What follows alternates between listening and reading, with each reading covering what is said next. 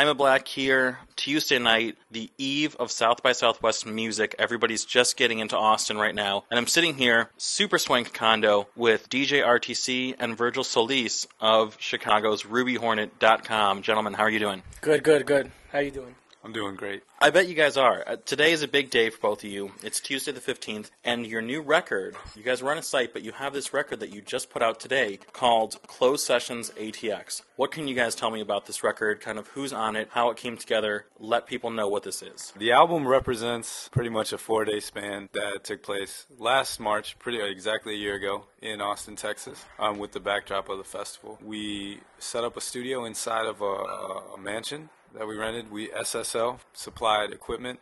We also had music dealers there and built a studio and recorded an album in 4 days, inviting artists from all subcultures, subgenres of hip-hop all across the country to come share stories, collaborate on new music. And it really started from what we were doing in Chicago. We took the closed sessions system or closed session model out to Texas and, recorded in 4 days. It features 24 artists and producers and just some really big talents. It was amazing week that I don't think we'll forget, and it's preserved on the album, which also comes with the documentary. So looking at this record, I mean, there's a ton of Chicago talent here. You've got Knowledge from Kids in the Hall, GLC, a huge name. You got $1 Million Mano and Hollywood Holt, the always hilarious, outspoken Mike Terror. Obviously, you guys have strong ties to the Chicago artists. So are these kind of the people that were first and foremost on your list that you thought, if we're going to do a Chicago production, they have to be on this kind of record? As far as the Chicago goes, I think the artists that we represented on the album were just artists that we've worked with over the years since Ruby Hornet's kind of been around, and guys we've built just strong relationship with. And they were in Austin during this time, and of course we're going to let them know that, like, hey, we're doing this. And then someone like GLC, who I'll let RTC talk a little bit more about, definitely worked hand in hand on curating some of the artists and bringing them into the house. And then we try to match like some of like the veteran, like a GLC who's been in the game for a while, and Knowledge who's been in the game for a while, with someone like new, like Scheme, who people really don't know about, but pairing them up with someone like Fayshawn, who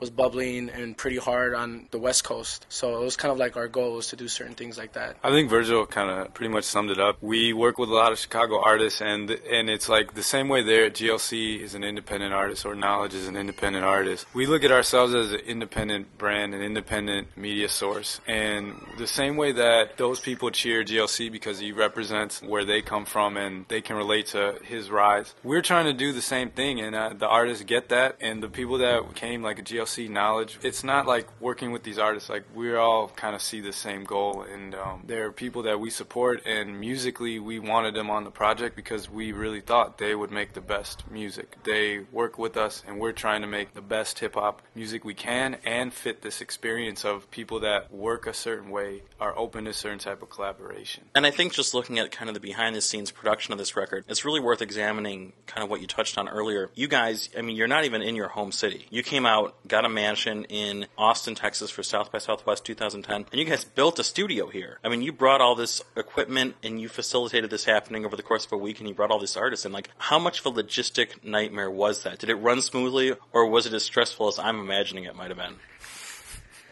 All right, I would say it was very stressful. There were a lot of glitches, but looking back on it, when we think about like, okay, what we actually did for as little to go wrong as did go wrong was pretty good. There's one memorable problem is that we got into Texas last year on a Sunday, and we kind of got set up. We took a day to get our bearings, get the schedule, confirm these artists who were kind of taking a chance themselves on this format. SSL was supposed to deliver the equipment to the house on Monday, and our first session was Tuesday evening with Freddie Gibbs, who at that time we really didn't know. He'd just been named to XXL freshman. And really in my head, with everything else going on, I was like, all right, it's our first night. If everything else breaks down and this just goes to crap, at least we'll have a session with Freddie Gibbs, who's like a great artist and we really want to work with. So the equipment didn't show up on Monday. It's now Tuesday. I get a call like 1 in the afternoon from a shipping company in Austin saying that they have gotten some packages for us and they can deliver it anytime Wednesday or Thursday.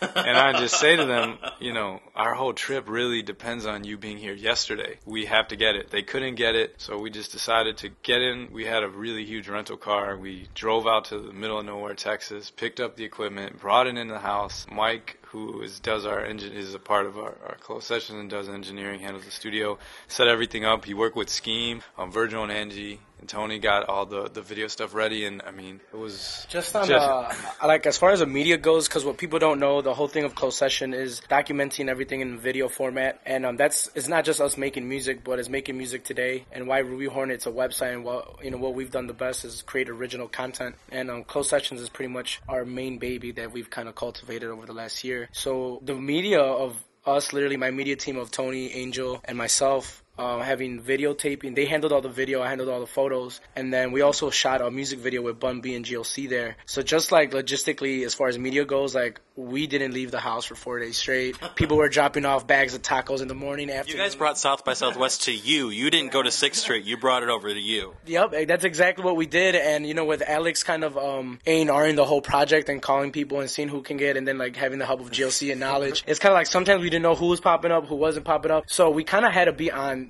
all the time. Yeah. And I think from the media team, I think I was lucky to leave one night to go see, I think the Fools Go Donna's show or something like that. But I think that's the only night I was able. But by the end, like Mike, our engineer, Angel and Tony, they were kind of like done. They were like, we need to get out of the house, stir crazy. Yeah, we're all kind of like at each other's kind of like, not throats, but that tension of just being around with someone for like 5 days. Starting to get real shining in the house, like. Yeah, but it was a great experience though. And there's like just logistical issues because you're looking at a schedule of a studio, and how we would set it up would be like, all right, Babu is someone we worked with in the past, we really like him, we're like, you should just take a day, we'll block out. We had blocked out like a 4-hour block in the kind of early afternoon, then another one at night, and like had them in blocks. So like, all right, Babu, you can take Saturday, just all you set up. Who do you want to work with? Who we thought Babu would work well with, and then it's coordinating all those schedules of a lot of artists that things pop up at the last minute. Also, creating music doesn't happen necessarily in 4-hour blocks. So there's just like a lot of like touch and go. But at the end of the day, everyone that came, if something wasn't exactly right, which most times we really went out of our way to make sure everything was right. But all the artists that came, like they came because they were like, I want to see what's going on. I believe in this. I want to take part of it. All the artists that are on the album that we had to do a lot of interesting things to make this actually come out through Decon and in stores. All of them were like, wow, I'm really happy to have taken part in that. And they came to the house with the mindset of like, I've just heard that crazy stuff is going on at this place. I want to come and hang out. I want to be a part of it. And that's what's great.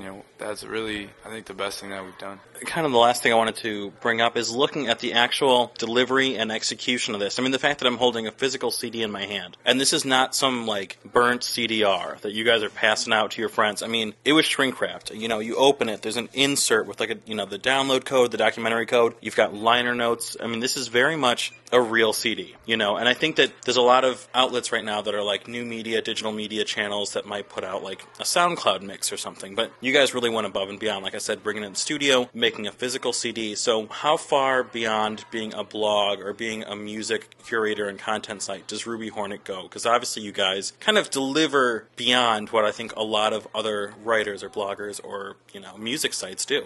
I think that was always kind of like our goals from the beginning of even Ruby Hornet, and me and Alex even starting this about 4 years ago, was always kind of to just be above and beyond what we wanted. Like we grew up on magazines, so like the first part was we wanted to be a magazine and like a real source, but not just a source but like a respected source, like when Rolling Stone says something or Spin Magazine says something. That was kind of our main goal first, and then doing the original content, and then doing kind of Swagger by Shy, which kind of led to the Currency first closed session of us videotaping, documenting in studio. It wasn't that we created that by any means. It was been done, but I think we kind of put a model to it and a style to it, kind of telling a story. I think Alex says it best, is kind of like telling that artist a story through this one session of like who he is at this point in his career, what he stands for, why should we be paying attention to him, from like younger guys to veterans like Raekwon, that's on the next project.